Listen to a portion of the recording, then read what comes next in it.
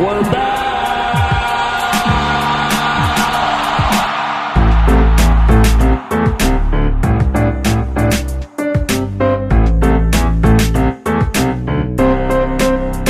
Just give me another beer.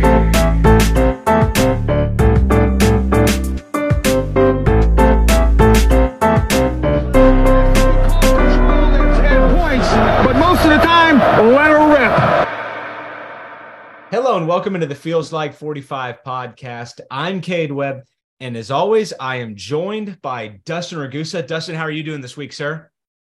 I'm doing well, but Cade, we need to throw it back to you. You've got some big news, some personal news. We had a baby.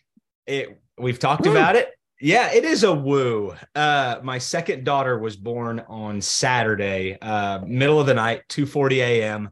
After a surprise, labor. We didn't know it was coming. We weren't induced or anything like that. So Friday afternoon was a mad dash to the hospital, and my daughter Claire was born on Saturday morning, and she's doing great. She's actually kind of like the complete opposite of my first daughter. She sleeps and she's very quiet. She's a super chill baby so far. We are only like 84 hours into this thing, so I won't jinx it. We're knocking on wood, but mama's healthy and everybody's good over here, man. So yeah, thanks for talking about it. I don't know what this says about you and I as people, but when my daughter was born on a Saturday, we recorded that Tuesday. And when your daughter was born on a Saturday, we recorded that Tuesday. So either we're dedicated to the podcast game or we're bad fathers, or I don't know how to take it exactly, Gabe. Or there's some sort of screw loose somewhere for you and I that is the same, thread. I don't know, but that's really wild. I didn't even, well, that too, that obviously helps, is that I genuinely enjoy getting to talk to you, but I didn't even think about that. I didn't realize your daughter was born on a Saturday. That's fantastic. It was the OSU Kansas game. So my first daughter was born during the OSU Texas Tech game, which was back in 2019, and Spencer Sanders threw like 4 picks. It was a terrible game, but so are we 3 Saturdays between our 3 children? All 3 Saturday absolutely. births? Yeah, that's pretty cool. Yeah, it is cool. And it's super cool and a little bit surreal bringing the second one home to the first one. I mean, honestly, I'll just say it right now. My oldest has been far more difficult than the youngest from a crying and emotional perspective. I mean, you would think that the 3-year-old was just born the way she's acting, but she's doing great. It's a lot of emotions over here. But yeah, man, it's been quite the whirlwind, but we're very blessed. So that's awesome. And shout out to your wife, Ashlyn. She's awesome.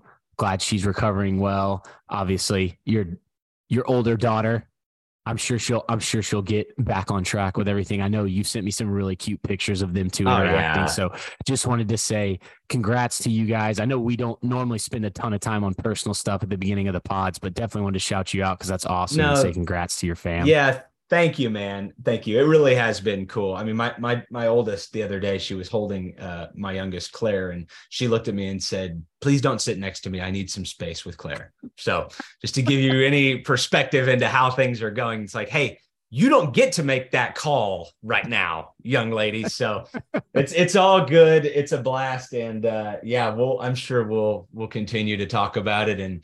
And I mean, you can always follow me on Twitter because I'll give you the latest of what's going on, which one thing is a great follow on Twitter. One thing I'll say, and this is not a paid ad. We bought a Duna stroller / car seat. I am a raving fan. Again, not paid. That is a fantastic investment for anybody who's either having kids or has already had kids and having another one. Get the Duna. It'll change your life. I mean, we could, if they wanted to, we would take the payment and we would advertise them because technically we're a father of 3 combined. So we could definitely use it. You and I have 3 kids together, so absolutely could do this. It's not wrong. All right. Well, thank you again, Dustin. I appreciate it. Let's get into it, though. I know we've got some football news to get to, some basketball transfer portal. Let's go ahead and get right into it. So, Kate, I finally think – I did want to mention real quick, we don't have to really talk about this, but the Cowboys versus Cancer golf tournament was yesterday, so Monday, May 15th. Colin Oliver, Kendall Daniels, Britton Presley, and Preston Wilson were all there. Awesome cause. I think it's put on by the Eddie Sutton Foundation. So just wanted to shout those guys out. I know it was probably not the best weather to play golf in. I heard that Preston Wilson was golfing in cowboy boots. So that's pretty awesome. I'm sure that worked well with the soaking wet ground. But just an awesome event they put on. I don't have a ton of details from it. I obviously wasn't there. Just wanted to kind of shout them out because it's obviously for a great cause. And shout out to those 4 guys for participating. Yeah, that's pretty cool. And especially shout out to Preston Wilson for being a real one in the cowboy boots. That's outstanding. It sounds like Kendall Daniels had a nice shot. I don't think they played very many holes, but it sounded like he had a nice shot on one hole. So do they cool. play that out at, I'm sorry if you said it again, I'm running on some pretty light sleep here. Did you say that was it at Karsten? It usually is, right? Yeah, I believe it was. I didn't double check that in my notes, but I'm almost positive it was because I think it was Robert Allen on the radio say that Dave Hunziker was explaining to everyone, please, cart paths only. Yeah, no kidding. This is not the day to not heed the advice of your local starter. That's outstanding. So along with that, Cade finally found out, this is per Robert Allen. He actually gave us some info on this, who the player was that's no longer on the team that they're going to be getting the scholarship back from. That is running back DeAndre Jackson, the former Texas A&M transfer. Saw him in some limited action. He had the eligibility issues last year, so he wasn't able to play. I know they were hoping he would be a part of the offense, and then with that eligibility setback, with him not really being able to practice and get reps, because as Gundy said last year, he didn't know when he was going to be able to play because of the holdup. It looks like with Elijah Collins coming in, he's maybe fallen to 4th on the depth chart. And with the offseason that Jaden Nixon had, we talked about him a lot. Ollie Gordon's still coming on strong from his true freshman season. DeAndre Jackson has decided, I don't think this has been officially released, but right. I did confirm it with Robert Allen that he is no longer on the team. So that would open up a scholarship spot. Cade, with Elijah Collins coming in, I'm not as worried about this. You and I don't even think said DeAndre Jackson's name at all this offseason. Are you concerned at all? No, I think you just nailed it with that last line there. I mean, we've talked about 3 guys, really, right? Elijah Collins, Ollie Gordon, and Jaden Nixon, really trying to figure out a way to get Jaden Nixon involved more in the passing game we've talked about because he needs to get the ball. It does not concern me. And some of the dots start to line up after, we figured this out and have heard that DeAndre is no longer on the team. So not a killer and maybe not even a surprise, really. I mean, the Bursar balance thing was a little bit of a red flag last year, was it not? Yeah, that was a whole weird deal. And Gundy was giving no information on it. So it just seemed normally he'll call the other school out, on what's going on, but he wasn't really getting too in detail. So I'm not sure what exactly was going on there. Like you said, we heard it was a Bursar thing, but whose end was that really on? It just sounded a little weird, but all the best to DeAndre. I know he was a guy that when kind of some of the players were entering the transfer portal, he took to Twitter, kind of backing up the team, backing up Coach Gundy. So it sucks to see him go, but from an on-field standpoint, like you said just now, not really super worried about it. And with that scholarship, the Cowboys are already taking some action.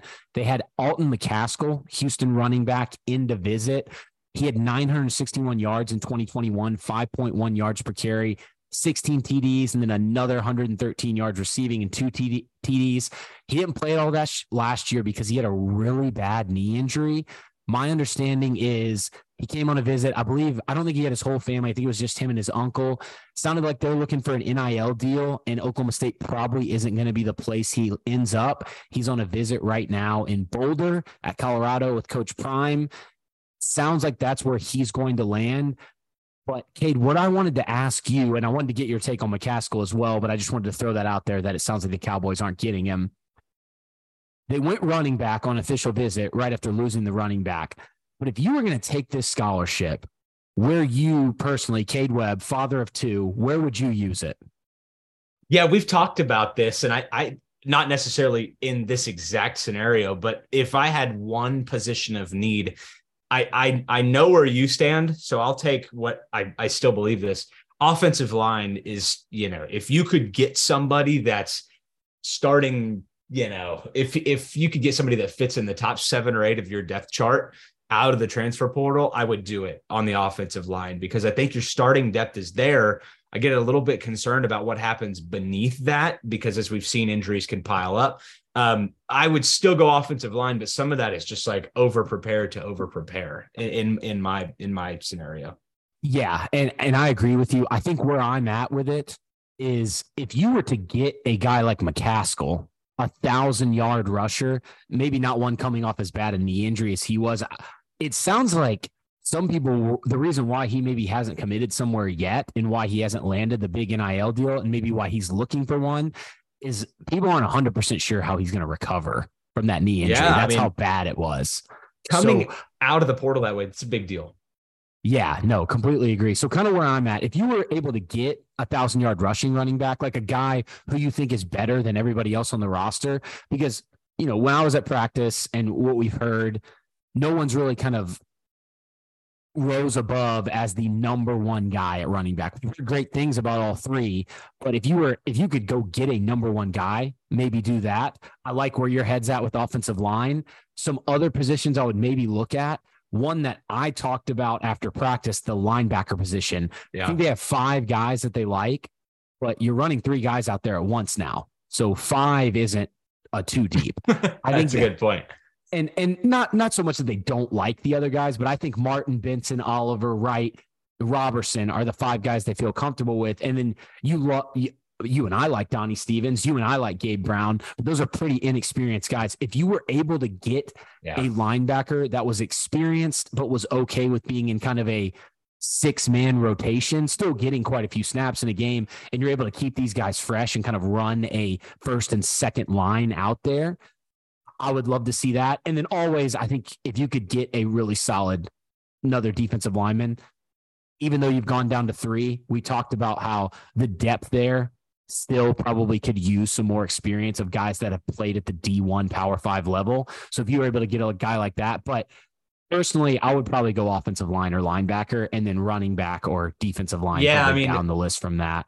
What does it say about you and I and the state of, you know, not necessarily Oklahoma State's program, but you and I know it takes a front 7 on the defensive side and a good offensive line to win a conference championship. And that's the difference between winning one and not winning one. We saw that in 2021. So I definitely agree with you. If I'm not on the offensive line, I'm going right to where you went with linebacker or defensive line. No question. Yeah, I think offensive line 1, linebacker 2, and then a little bit farther down the rungs, I'd probably go running back and defensive line, because if you're just going to get a running back who's a guy that had the performance at another school like Elijah Collins, which is really good performance 2 years ago, and then kind of a step down last year after coming off some of the injuries and the COVID stuff with him. But if it's just another running back who's going to take carries and not a guy that's a true number one, I think you focus on offensive line or linebacker.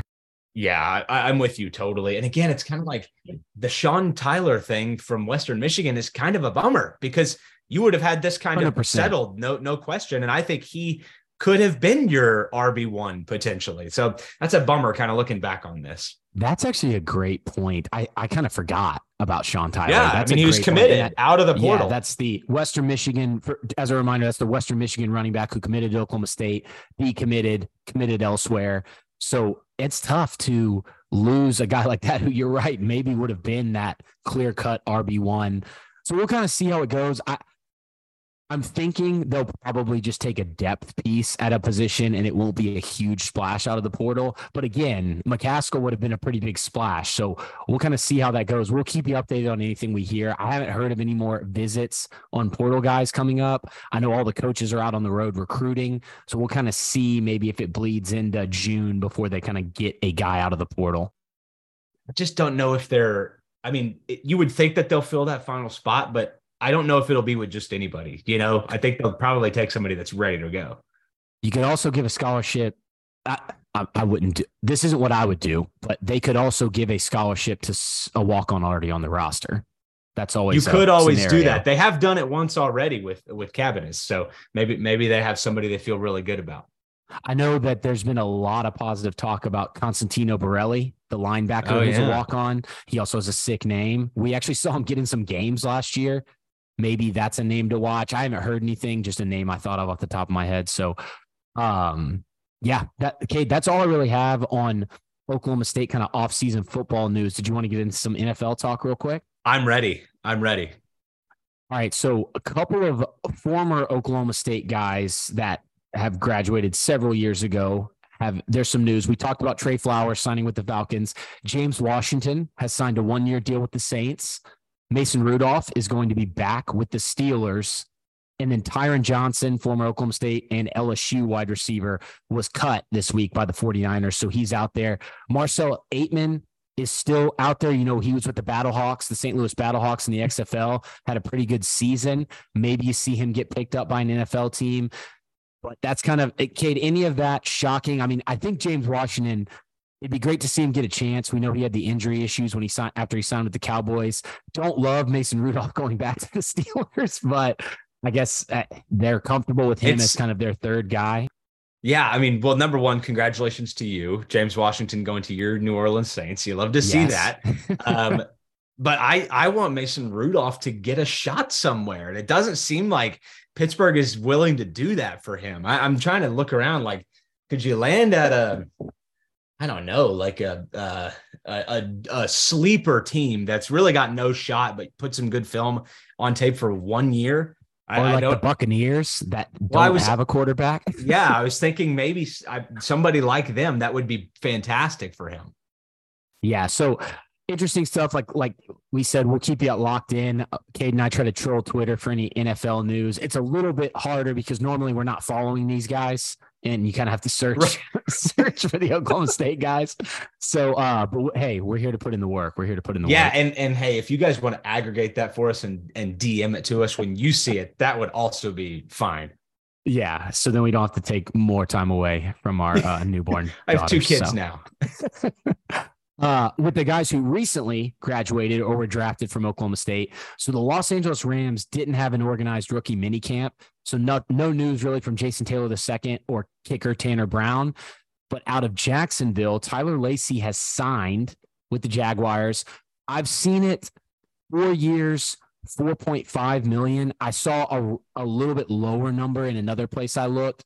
They don't always give all the details on the Jaguars official site, but he is officially signed, and I've seen 4 years, $4.5 million total value on that.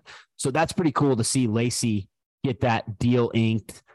I mean, I think he's going to be a guy that you maybe see sticking around the NFL for a little while. Yeah, I think so too. As high as he went in the draft, feels like they saw something that they liked. You and I maybe had him even a little bit later in the draft. So yeah, I agree with you, Dustin. I think he should be able to stick around. I mean, fourth round picks stick around. That's kind of the goal, right? Agreed. Yeah.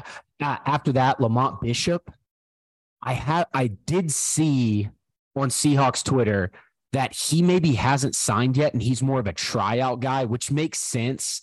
This is a guy who ran out of eligibility at Oklahoma State, and he didn't get to play a ton last year. We did see him in the mix. So kind of keep an eye on him and see if he ends up inking a deal with the Seahawks or whether he's practice squad or what.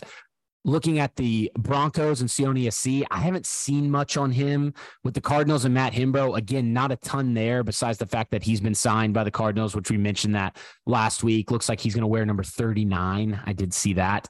And in the last note I have, Cade, I didn't see much on Brock Martin, but Braden Johnson, he signed the 3-year, $2.7 million deal with the Buffalo Bills, and their fans are pumped about Braden Johnson. And it seems to solely be around the fact that he ran a 4.4 and 4.38 40 at the pro day. I mean, it would have to be. And I'm not going to knock anybody. That's fantastic. I mean, go get that check if you can get it. 3 years, $2.7 million. That's fantastic. But I mean, you and I have seen him. There were some really, really frustrating moments, especially late in his career. So you love speed in the NFL. If you can hand the ball to him, that's great. Anything underneath will work, but I don't know about that. Yeah, I agree. Okay, that's kind of the NFL update. You want to move on to recruiting before we hit basketball? I would love to. Awesome. So just a couple quick schedule notes. I doubt there's going to be any visitors coming in until later this month. So maybe next week we have some news on that, but it might be end of May, beginning of June. The mini camps begin on Sunday, June 4th, and there's the youth camp on June 5th. Specialist camp is June 6th. And then Tuesday, June 13th, that's going to be when the official visits start. So you could get some unofficial visitors before that, like I just mentioned, but that's kind of the schedule moving forward. The coaches are all on the road, like I said, so we'll be hearing some news about them visiting different schools. You'll probably see that on Twitter when the schools kind of tweet out which coach was there and thanking them for coming. Okay, the first note I wanted to hit before we get into some offers, Gage Gundy, head coach Mike Gundy's youngest son, has decided to kind of focus on baseball after high school. This is a guy who a little bit bigger, maybe a little bit better arm, maybe a little bit better of a quarterback prospect than his older brother Gundy was. So a little bit surprising that, are you surprised at all he's going to focus on baseball? He's a really, really good baseball player. I just thought with him being a little bit more of maybe a prototypical Power 5 quarterback prospect than Gunner, you'd see him try out the football route. Well, we've talked about him as probably the better of the two Gundy quarterbacks. And I had always just kind of assumed him as the shoe-in to be the next Gundy quarterback at Oklahoma State. But I mean, I'll be honest, getting a baseball contract, if you can make it to the majors and get a contract, that might be the way to do it. There's 32 starting NFL quarterback positions. There's more checks being written in baseball. So I don't blame him for doing that at all. Yeah. Pokes Report actually reported that he worked out with the Chicago White Sox last Saturday. I think he's going to try. So it must have gone well. Yeah. Yeah. He's going to try to prep for the MLB draft. And it sounds like if he doesn't, so like if it doesn't get a good draft spot or doesn't get drafted, which I'm assuming he'll get drafted, just might be in one of those later millions of rounds that they have in the baseball draft, that he's planning on attending IMG Academy in Bradenton, Florida, and doing their postgraduate baseball program. And the reason why he said he's doing that is in order to maintain his collegiate eligibility, just in case he wants to pull a Brandon Whedon and come back and play football. So pretty cool. We'll definitely be keeping an eye on him. This is a guy that bat 457 on the season with a 531 on base percentage, 16 home runs and 63 RBIs. They list him at 6'4", 215. So this is just a monster human being that crushes baseballs. Yeah, maybe pursue baseball with those numbers in your senior year of high school. Maybe try it out. I get it. But look, hey, Kate, if I had to bet money on it, maybe see him come back to Oklahoma State as a 25-year-old former minor league dropout. How cool would that be? Just complete the circle. That is the way Mike Gundy goes out as well, with the same way that he basically cemented himself as the greatest coach in the history of OSU football. Bring the exact same type of quarterback in with the same story, but it's your son this time. It would be wild. I do expect him to be a good baseball player though. So I think he could end up making it to the majors. Yeah. Do you think that was Mike like steering Gage? Like, hey, look at what Whedon did. I mean, you can go do that. You think it was like that? That's the plan. He's like, I want you to try baseball, but I know you're not going to succeed. And then you'll come back and play football. Yeah. Call up. Hey, Brandon, tell Gage exactly how that went for you. I do like that idea. And I definitely think Mike Gundy could have something like that up his sleeve. So yeah, I think you're right. On to actual Oklahoma State recruits, although we did want to mention that Gage Gundy news, sorry. Offers going out to 2024 guys. You've got Tamarick Johnson, the 2024 Edge, 6'4", 205 pounds from Midlothian Heritage in Midlothian, Texas. He's not rated right now on 247. We've talked about that high school a lot. Oklahoma State has recruited there a lot in the past. This is a guy who I think Joe Bob Clements wants to maybe play linebacker. He's kind of lined up all over the place at the edge, at linebacker. He had 32. He only played in 8 games last year, 32 tackles, 6 for loss, and a team high 3.5 sacks to go along with 9 quarterback hurries. Heritage finished 11-2 and advanced to the 3rd round of the 5A playoffs. He holds offers from Air Force, Arkansas State, Army, Boise State, Cal, Houston, Kansas, Nebraska, Oregon State, to name a few. And I think this is a interesting guy. He's someone that you can kind of play all over, maybe even somebody you throw back there as a Kendall Daniels type rover. Kate, I don't know if you've watched much on Tamarick Johnson, but I like him. I think he's a little under the radar right now and definitely think it's somebody Oklahoma State could land.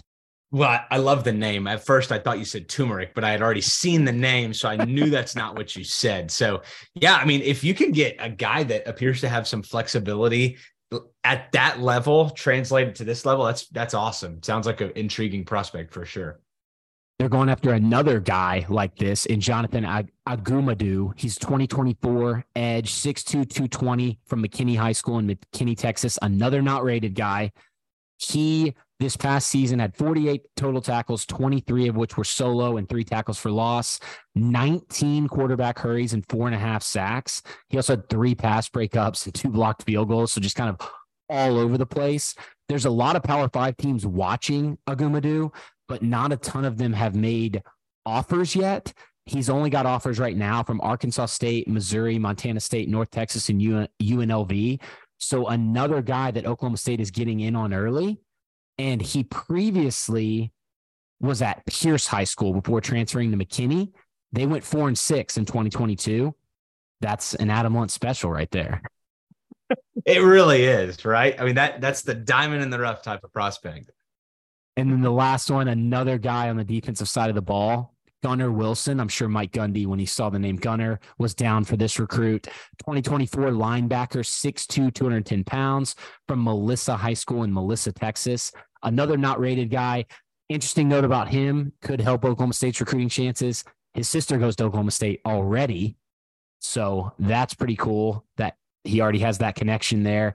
Joe Bob Clements, really, it sounds like he really likes this guy from what Pokes Report is reporting. He won the Texas Sports Writers Association All-State honors as a tight end, but Oklahoma State is actually recruiting him as a linebacker. Super big time athlete. Melissa's 5A in Texas. So another interesting guy to watch. He was injured last season, so doesn't have a ton of great stats. He's got offers from Bowling Green, Toledo, Army, Louisiana Tech, Louisiana Monroe, North Texas, UTSA. So Oklahoma State, another one of the first kind of big schools to get in on him. All 3 of these recruits are kind of similar in that manner. So we'll kind of watch them. But out of the 3, I like Gunnar Wilson a lot. Dude's a freak athlete. Like I said, was a really good tight end, and they're recruiting him at linebacker. Just kind of goes to show you his versatility. So we'll kind of keep an eye. Cade and I'll keep an eye on that and let you know how those progress. Yeah, love it. Dustin, thank you as always for that recruiting breakdown. It's interesting to see where Oklahoma State's looking. Again, they continue to pan for gold. I think you could print a shirt and put Mike Gundy's face on it. You'd know what you're talking about there. All right, let's get to basketball. But before we do that, we'll take a quick break and hear a word from one of our sponsors.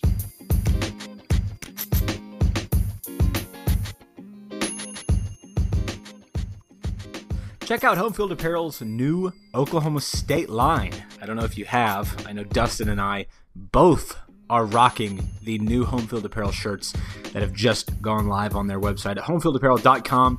I mean, the cursive cowboys across the chest is absolutely gorgeous. I don't know if you guys have seen the Pistol Patty t-shirt, but it is great as well. And Homefield Apparel is doing phenomenal stuff, even outside of Oklahoma State sports. If you go on their website right now, you can see potential future Big 12 members, Colorado, with a throwback t-shirt on their website. I'm just a big fan of Homefield stuff, and the quality is unbelievable. So check them out at homefieldapparel.com. And when you use our promo code FEELS12, you actually will get a discount. That's right, FEELS12 will get you 15% off your first order when you use our promo code FEELS12 at homefieldapparel.com. Check them out right now and tell them that the Feels Like 45 podcast sent you.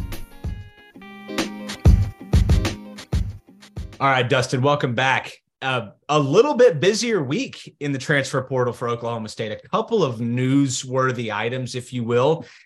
There was some maybe hope. You and I kind of talked about this last week on the podcast that Musa Cisse, he hung out in the portal for several weeks, had entered, and you hadn't really heard much, and you thought maybe there was a chance that he'd come back to Oklahoma State. That ends up not happening, and he goes to Ole Miss, a team that Oklahoma State beat by almost 20, I think it was, in Stillwater this last year. And I think you can point to 3 letters as to why that was the case for Musa. And it's unfortunate for Oklahoma State because he literally would have filled a position of great need for them, and they could have focused elsewhere. But Dustin, your thoughts on Musa going to Ole Miss? Yeah, he's joining former Big 12 coach Chris Beard at Ole Miss.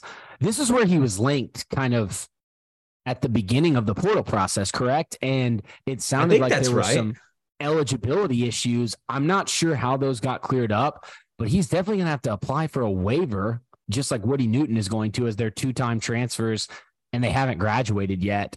So it's very interesting to me. I'm going to be interested to see how that plays out with Cisse. I'm sure they'll figure out a way to get it granted, Yeah. but it just kind of is, if they're going to let anything like this fly, it kind of makes the transfer portal even more chaotic. So it's tough to see. I would have loved to have Cisse back, but like you said, it sounds like he was looking for that big NIL deal, and Ole Miss was able to kind of satisfy that need. Well, yeah, and you kind of hit on the bigger point to me. Moussa Cisse has transferred once before. Now you are not supposed to be able to do that more than once without sitting out. Now, of course, these waivers are being handed out really to anybody that asks for them.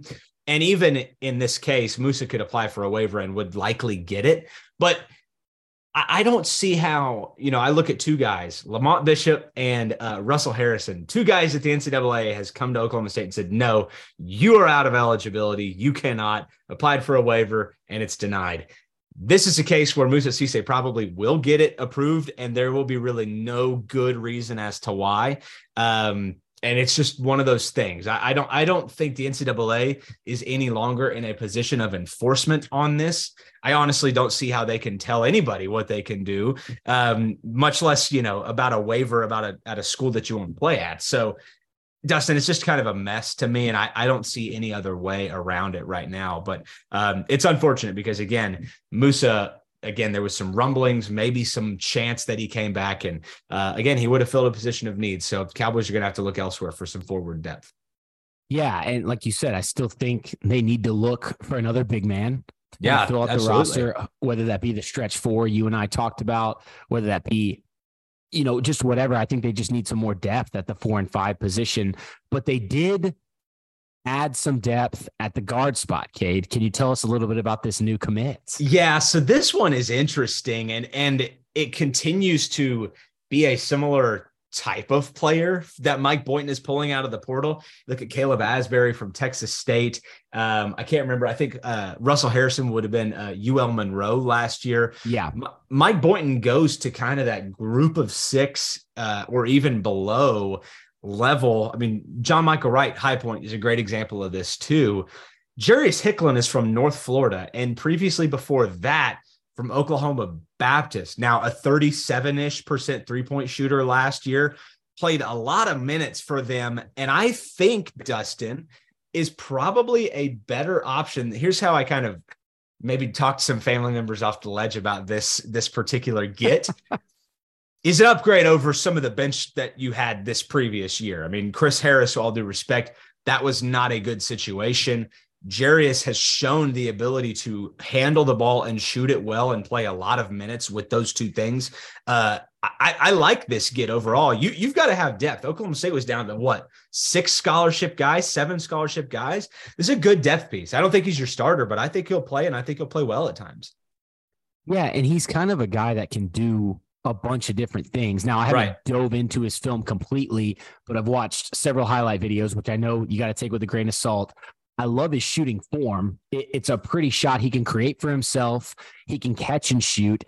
In his highlight reels, he's in a ton of pick and roll situations, both as a scorer and as a passer off the pick and roll, which is great because we know Mike Boynton likes to incorporate the pick and roll into his offense. You're going to have Garrison. You're going to have Mike Marsh in there that can do things like that, even in Eric Daly. So it's pretty awesome. Like you said, 36% last year from 3 on over 7 attempts, 40% the year before on over seven attempts. And in his 2 seasons at OBU, he shot 45 and 42%. So this is obviously a guy that can shoot it from good distance. shooter. Like I said, his mechanics on his shot are great. The thing that stands out to me last year from North Florida, Kate, is 3.2 assists. That's not a number to scoff at. He does turn the ball over, not at a super high clip, but he does turn the ball over. But the 3.2 assist is better than getting a guy out there with we've seen some of the guys Oklahoma State's shown interest in that are guards who have these high scoring averages with 1 assist a game. So it's great to have a guy that we know can pass a little bit. He's got a good free throw percentage, looks to be able to play on the defensive end a little bit with over a steal a game last season. So he seems like kind of a do-it-all type guard. Again, I don't think you want Jarius Hicklen to start for you because it's a guy coming from North Florida and Oklahoma Baptist. You got to kind of see how he's going to compete at this level. But he's played well against Power 5 competition, 19 points against Washington, 17 against Kentucky, 15 against Pitt. So we know he can play, and I think he's a great guy off the bench. And to your point, when you were talking about talking people off the ledge, I think it is an upgrade over a guy like Chris Harris or some of these guards that were getting minutes last season. Woody Newton, who they were trying to make a 4.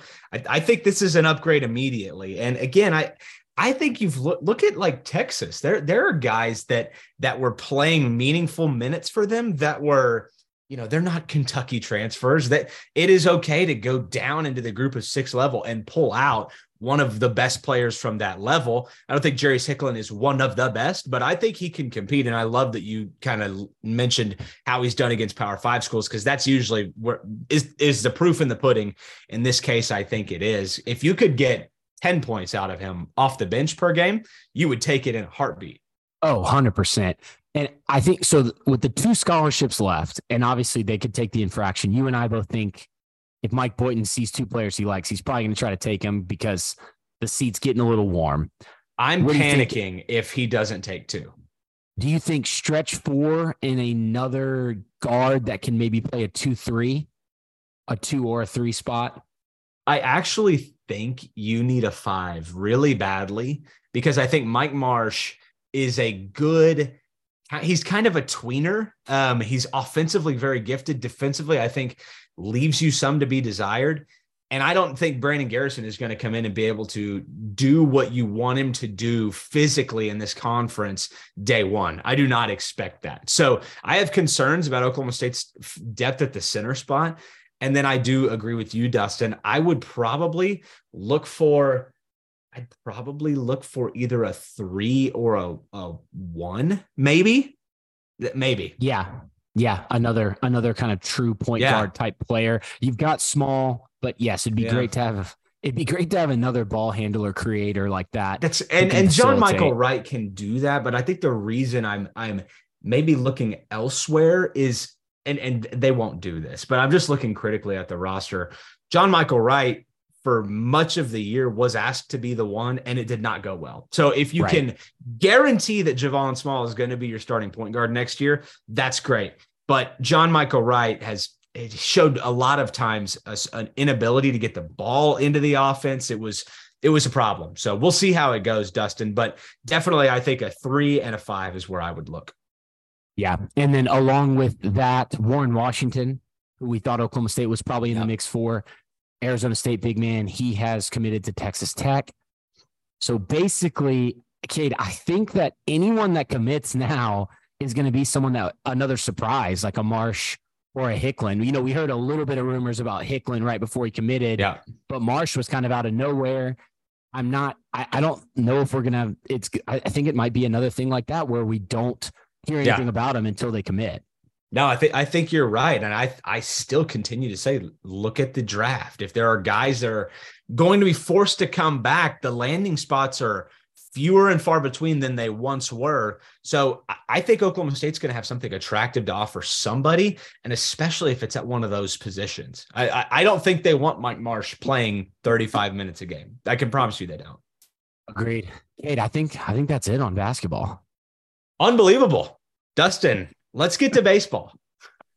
All right. So baseball, K-State, you and I said they probably need to sweep the series, both series, to have a real shot at controlling their own destiny to win the Big 12 regular season. You and I both thought they would go 2-1 against K-State. And Cade, they did, and they got really close to the sweep. The Friday night game was a little wacky, but they could have won it. They lose 10-9. Nolan Schubert collects his 15th multi-hit game of the season, going 4 for 5 with a home run and 4 RBIs, while Chase Atkinson went 2 for 4 and drove in a pair of runs. Jerron Rutz Brown, he threw some good pitches, but I don't know how much of the game you got to watch, but he threw some pitches that missed the catcher and batter completely. So it's just that he's done that. Outside of a few really, really good starts, he's had this kind of moments of inconsistency where he just loses control. They walk too many guys. They put too many guys on base. Isaac Stebbins came out of the bullpen, and he did pretty well. They end up losing the game, though, not for lack of trying on the offensive end. Then in game 2, they dominate 19-5. 19 runs on the day marked their most versus K-State since playing 23 against them in 1997. So that was pretty awesome. 8 Cowboys collected RBIs in the game. Atkinson led the charge with 4. Riggio and Mindham finished with 3 RBIs on the day. And then 6 players tallied multi-hits, with Tyler Wolfert going 4 for 4 on the day. Baden Root was again awesome out of the bullpen. So that was really awesome for them there.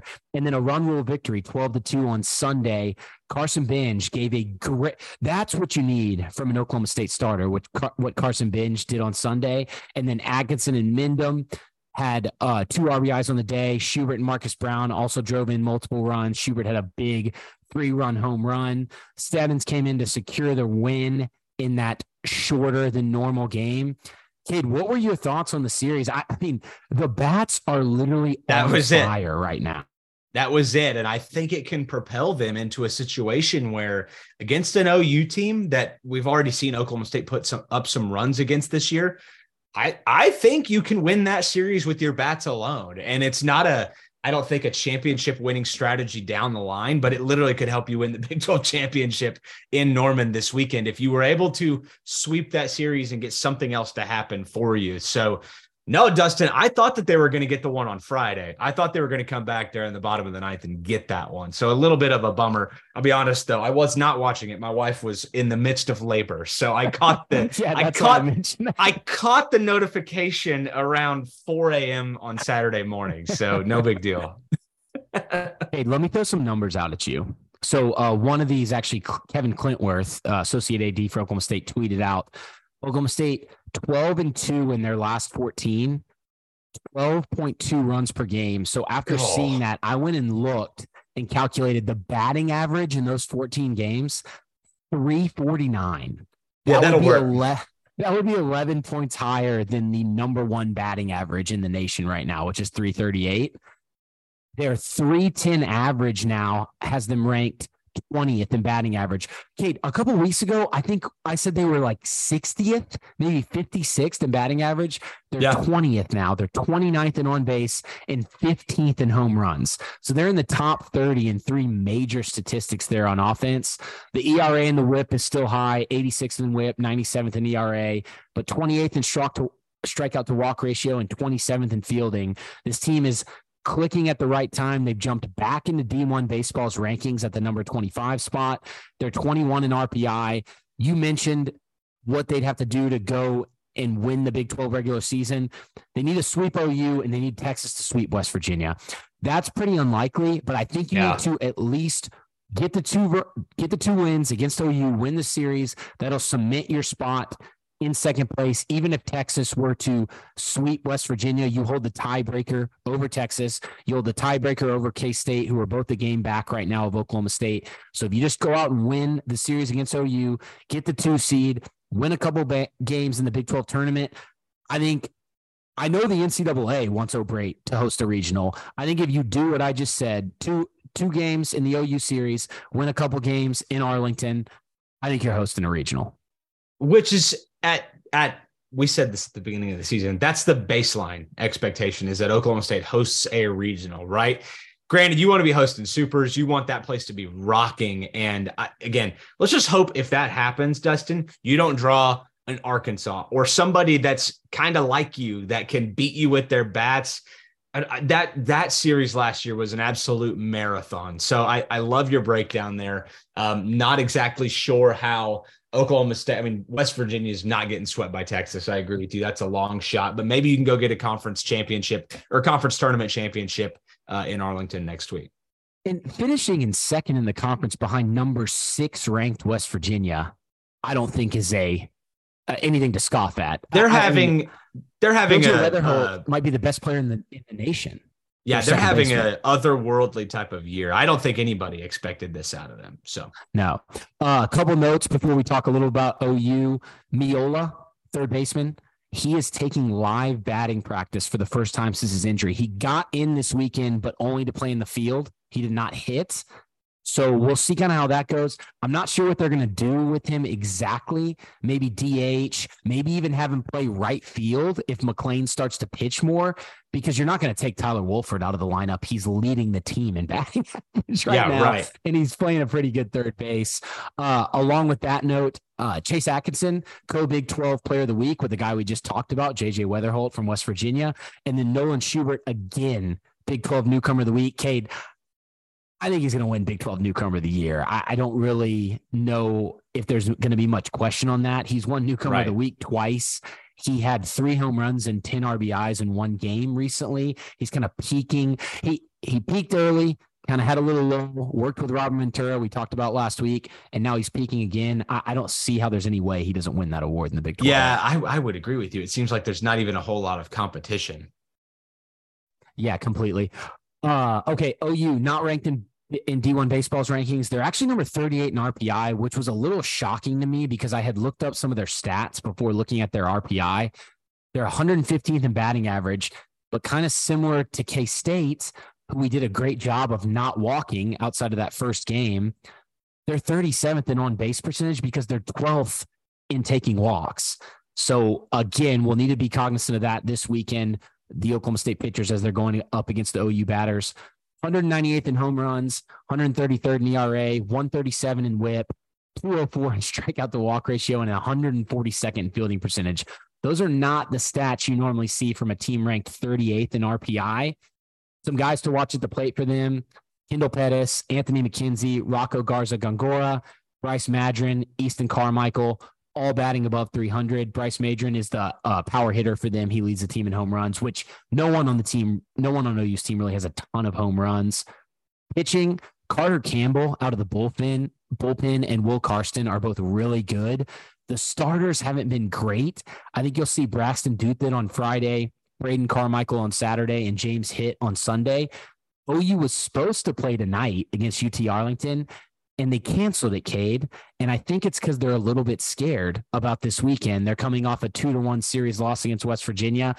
The fact that they canceled that game shocked me because the weather looks like it's going to be fine to play baseball. So the thing that doesn't shock me is OU being a little scared, but I don't know. Right. The way things went at O'Brate for them earlier this year, I wouldn't blame them. Yeah. So, Cade, I think they can go into Norman and sweep this series, but I think just because it's college baseball, it's chaos. I watched on Mother's Day LSU lose to Mississippi State, the number 2 ranked team in the nation, which ruined my dad's Mother's Day. But anything can happen. Oklahoma State starting pitching hasn't been great. I think they win 2, lose 1 this weekend in Norman. I think it's always a safe bet, right? I mean, I think this is a series you should win. You're probably the better team, but it's tough to sweep these rivalry series. But again, I think Oklahoma State's bats are so hot, it wouldn't surprise me to see that. Yeah. Kate, moving to softball, I'd say we skip the KU recap. That was a crazy game. They played half of it on one day and then had to finish it. So they played half of it Thursday night, finished it Friday morning. Oklahoma State was down 3-1. Then they took the lead on Friday, only to have a chaotic 4-error inning that led to a loss for them. I think that's good enough analysis there. And I'm not saying my analysis is good, but I just don't really want to talk about it anymore. Cade, what I wanted to ask you about is you were right. Even losing to Kansas, they still get a top 8 seed. Oklahoma State is the number 6 national seed. So they will host a regional. And if they make it there, they will host the super regional as well in Stillwater. I mean, it is, in my opinion, fair. And I thought that they would give Oklahoma State the benefit of the doubt because of their entire body of work. Oklahoma State has some big questions to answer. I mean, there is a chance that if they play the way they played against Kansas, that they don't make it out of their own regional. But there's a chance that if they, let's say the way they played in game 2 against Oklahoma, minus the end of that game, there's a chance that they make it all the way back to Oklahoma City. So I don't even really know what to expect out of this team right now, Dustin. But here's what I do know.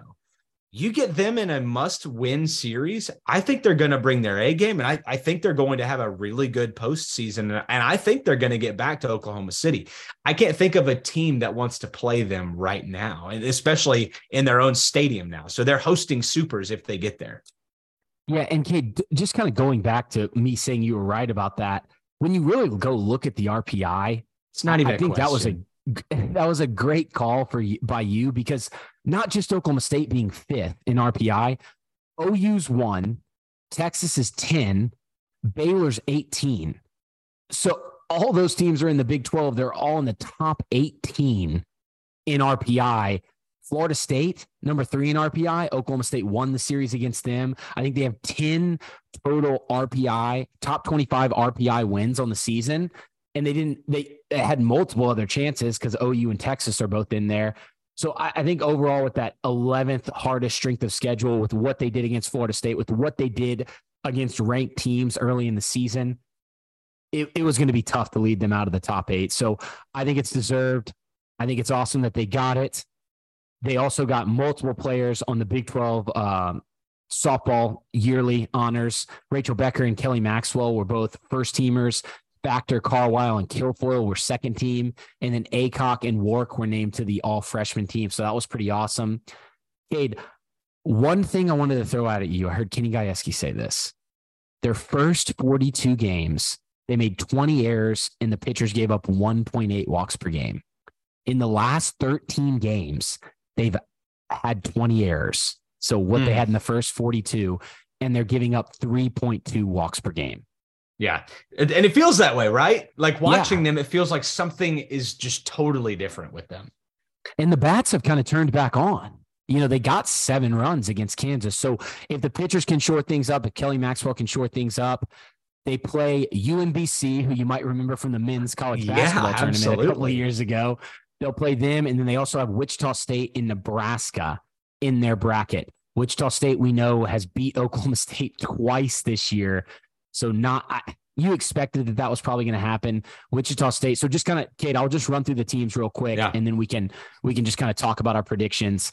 Wichita State, they're actually ranked number 18 in D1 softball, and they're number 22 in RPI. So they're going to be one of the best 2 seeds in the entire tournament. Number 4 in batting average, 13 in on-base percentage, 34 in ERA, and 3rd in fielding percentage. They beat Nebraska twice this year already, who's also in this regional. They beat KU and lost to KU. They beat OSU twice, like I said. Sydney McKinney had 5 hits in the 2 games against OSU. She's someone to watch at the plate, along with Lauren Lucas and Addison Barnard. Barnard and then Zoe Jones are their home run hitters. Oklahoma State has seen, I believe they have seen all 3 pitchers that Wichita State used for at least 2 innings or more. That's Alex Aguilar, Lauren Howell, and Allison Cooper. I'm thinking they're going to see Alex Aguilar. That's who they saw last time, and she pitched well against them. Nebraska, not ranked in D1 softball, but they're actually number 41 in RPI. Their strength is at the plate. They're number 30 in batting average, whereas on the other side, they're number 146 in the ERA. They played OSU twice this year. They lost in a run rule, and they lost 3-1, but that was in February. They've played some good teams, but they've lost to pretty much all of them. UCLA, Virginia Tech, Arkansas. They lost to Wichita State twice, which I mentioned. They lost to KU. They did beat Iowa State, who Oklahoma State also played, and they beat Arizona. They've got several players at the plate: Caitlin Canada, Billy Andrews, Brooke Andrews, Caitlin Neal. She had 2 hits against OSU in their series, or in their 2 games they played. Courtney Wallace is their ace. Sarah Harness is the second. They don't really throw anybody else. Those 2 have combined for 90% of the innings pitched. Aycock and Kilfoyle pitched really well in both games. I think they could handle this Nebraska team if they were to play them. And then UMBC, the team that Oklahoma State plays first. They're not ranked in D1 softball. They're number 141 in RPI. They make everything work with their pitching. They're 113th in batting average and 150 in on base, but they're number 33 in ERA. They won the America East. They don't have very many common opponents with Oklahoma State. Their strength of schedule was number 236. So they haven't played a lot of good teams. They don't hit a lot of home runs, but Kyra Matter and Courtney Coppersmith on the mound are really good. They pretty much throw all the innings. I don't think Oklahoma State will struggle too much against them, because with their pitching kind of being down right now and UMBC not being a great hitting team, I think they should win that game easily. But Kate, are you worried about Wichita State? Yeah, I mean, I think you have to be, right? I mean, that's a team that's handled you twice in 2 shots. And I think more so than just the individual talent, I think Oklahoma State's the more talented team. I'm concerned about any sort of, unconscious oh crap factor of playing a team that's beaten you twice. Again, they've beaten you on your home field too. I think Oklahoma State's built for that moment, but at the same time, these are humans with emotions, and I get concerned about Oklahoma State looking across and seeing Wichita State again, and do any of those demons pop up? I don't think they will, but I think they could. Yeah, I agree. I think they're going to get out of the regional, and then they'd most likely match up with Arkansas in the Super. And then if they get past that, obviously they'll be in the Women's College World Series. I still think they can do it, Cade. They just showed so much at the beginning of the year. Yeah. I know the pitching's not clicking on all cylinders, but I know this team is really, really good. I still think they have a chance to make it to the Women's College World Series. Wichita State's a tough draw, but it was a likely draw. I think everybody thought that was going to happen with their proximity, the Wichita State and Stillwater. So it's going to be tough, but I think they can get out of it. I think they will too. And I think if you can get past Wichita State, I think that sets up for you. I mean, if you would have said at the beginning of the year that this team needs to get through Wichita State, Nebraska, and likely Arkansas and Oregon to get to the College World Series, you would have taken that, right? I would still take it. Definitely. Yeah. I still think it's a good road. Well, cool, Kate. That's all we have. A quick roundup. There's not a ton of sports going on. We're nearing the end of the year. I know Oklahoma State graduation was this past weekend. So men's golf, they're in the Las Vegas Regional. Play in the second round looks like it was delayed due to lightning. I have the golf stat up right now. They're currently in sixth. They're 3 strokes back of the fourth place teams. There's 2 teams tied for fourth at 27 under. Oklahoma State's 24 under. They're pretty far back from the leader, Stanford, who's minus 40 on the tournament so far. The top 5 advance. Oklahoma State's in a pretty good spot, I think, after one round and a little more than a half. So we'll kind of see how that ends up. The women, they return to action on May 19th at the NCAA Championships at Greyhawk Golf Club in Scottsdale, Arizona. And then, Cade, one note on the Pro Tour. Austin Eckroat came in second at Brian Nelson this past weekend. He took home a cool $845.5K. He's only 24, and Cade, that's his second top 5 finish of the year. Some good stuff going on for Eckroat. He's killing it right now. Who would have thought, too? I mean, maybe somebody who really follows golf, but Victor Hovland, Matt Wolff, and Austin Eckroat, I would have thought Eckroat would have been, easily the number 3 guy on that rung. He's not. He's number 2 as a pro. No, definitely. No, it's a great call out. And the last note, track, they finished 6th overall at the Big 12 tournament this week, and they'll be back at the NCAA West prelims in Sacramento, California. Those start on May 24th, so won't have any updates on track until then. And Cade, if you don't have anything else, I think we can get to Twitter questions. Let's do it. I do not have anything else. Awesome. Our first one, Irrational OK State fan at Jakers_W. What's wrong with softball lately, Cade? Well, we talked about it. The walks and the errors are killing them right now. Yeah, the fact that the 20 errors in the last 13 games and the pitchers just giving up walks and giving up just timely hit. Oklahoma State was looking for timely hits at the plate. Kenny Gajewski's talked about that. They've started to get them again, but now they're giving up these timely hits on the other side of it. Right. And it's like they clean one thing up and something else kind of starts going wrong. So hopefully, Cade, who would you start against UMBC? Would you start Maxwell or would you save her? I'm thinking, but answering my own question, which I know you love, I'm thinking maybe you start Maxwell to try to just get her confidence up because it's a good point. I think Kilfoyle or Aycock could go in the second game. That's a really good point. Kelly Maxwell is your ticket to Oklahoma City. If she's who she needs to be, I think you feel good about it. But if not, you're probably not getting there. So I really like where you're at, Dustin. A little bit of reverse psychology. My thought was get her going against likely Wichita State. But I like where you're headed. That's a better option. Yeah, we'll see what happens. I'm thinking he'll probably go with a Kilfoyle or Aycock against UMBC, Kenny Gajewski, that is. So we'll see how that ends up. Next question from Joshua Hawkins at J7 Hawkins. He says, if you could buy stock in the future earnings of any athlete on the OSU campus, 23 spring athletes and 23 fall winter, who would you pick to leave in lifetime earnings in sports? Whoa. That is a great question. Dude, I think I might go, Kendall Daniels? Yeah, I mean, he's going to be a second round NFL draft pick probably. And I think that would be the easy, but then you've got a Nolan McClain. You've got, if we know, we've heard Rob Walton talk about Juwan Watts-Brown's stuff, like it's some of the best stuff he's ever seen. And we know the pitchers he's worked with. If he's a guy that cleans it up, maybe he's someone that can have a long MLB career.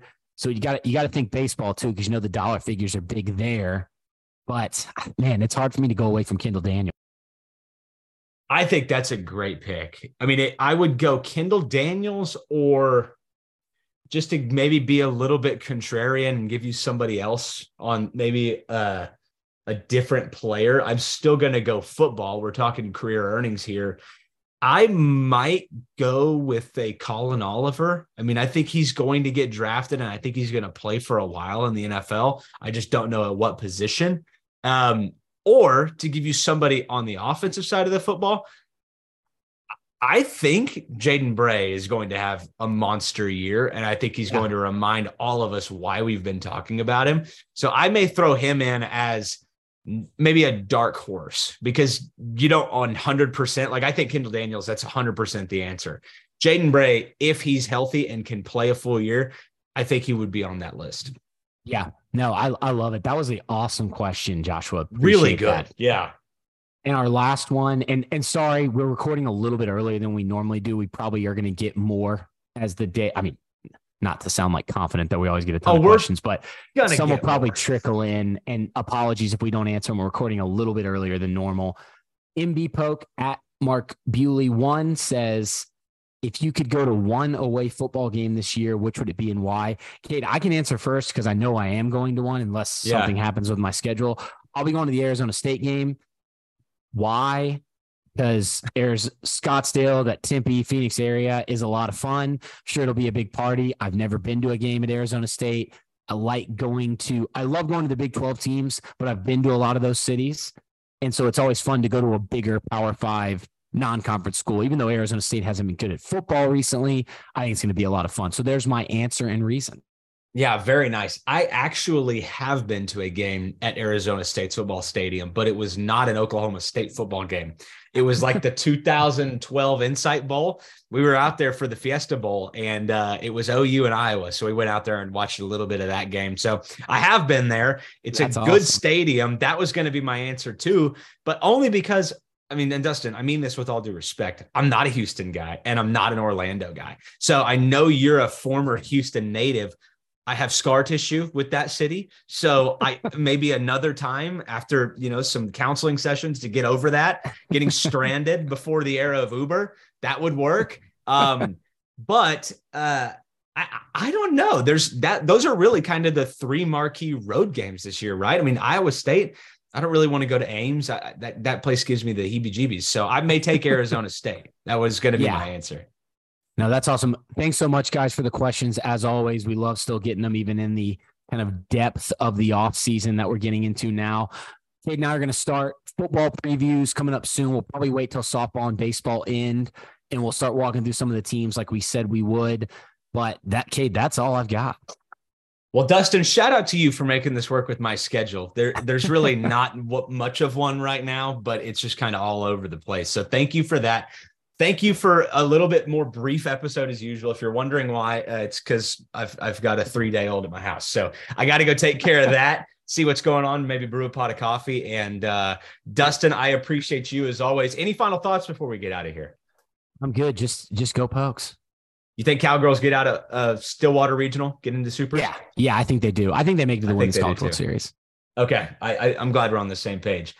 Well, that does it for us. If you're not already, you can follow us on Twitter and Instagram at FeelsLike45Pod. You can follow Dustin at DustRagu, and you can follow me at Cade Webb for more Oklahoma State and Duna talk. We'll see you guys back here next week. Go Pokes.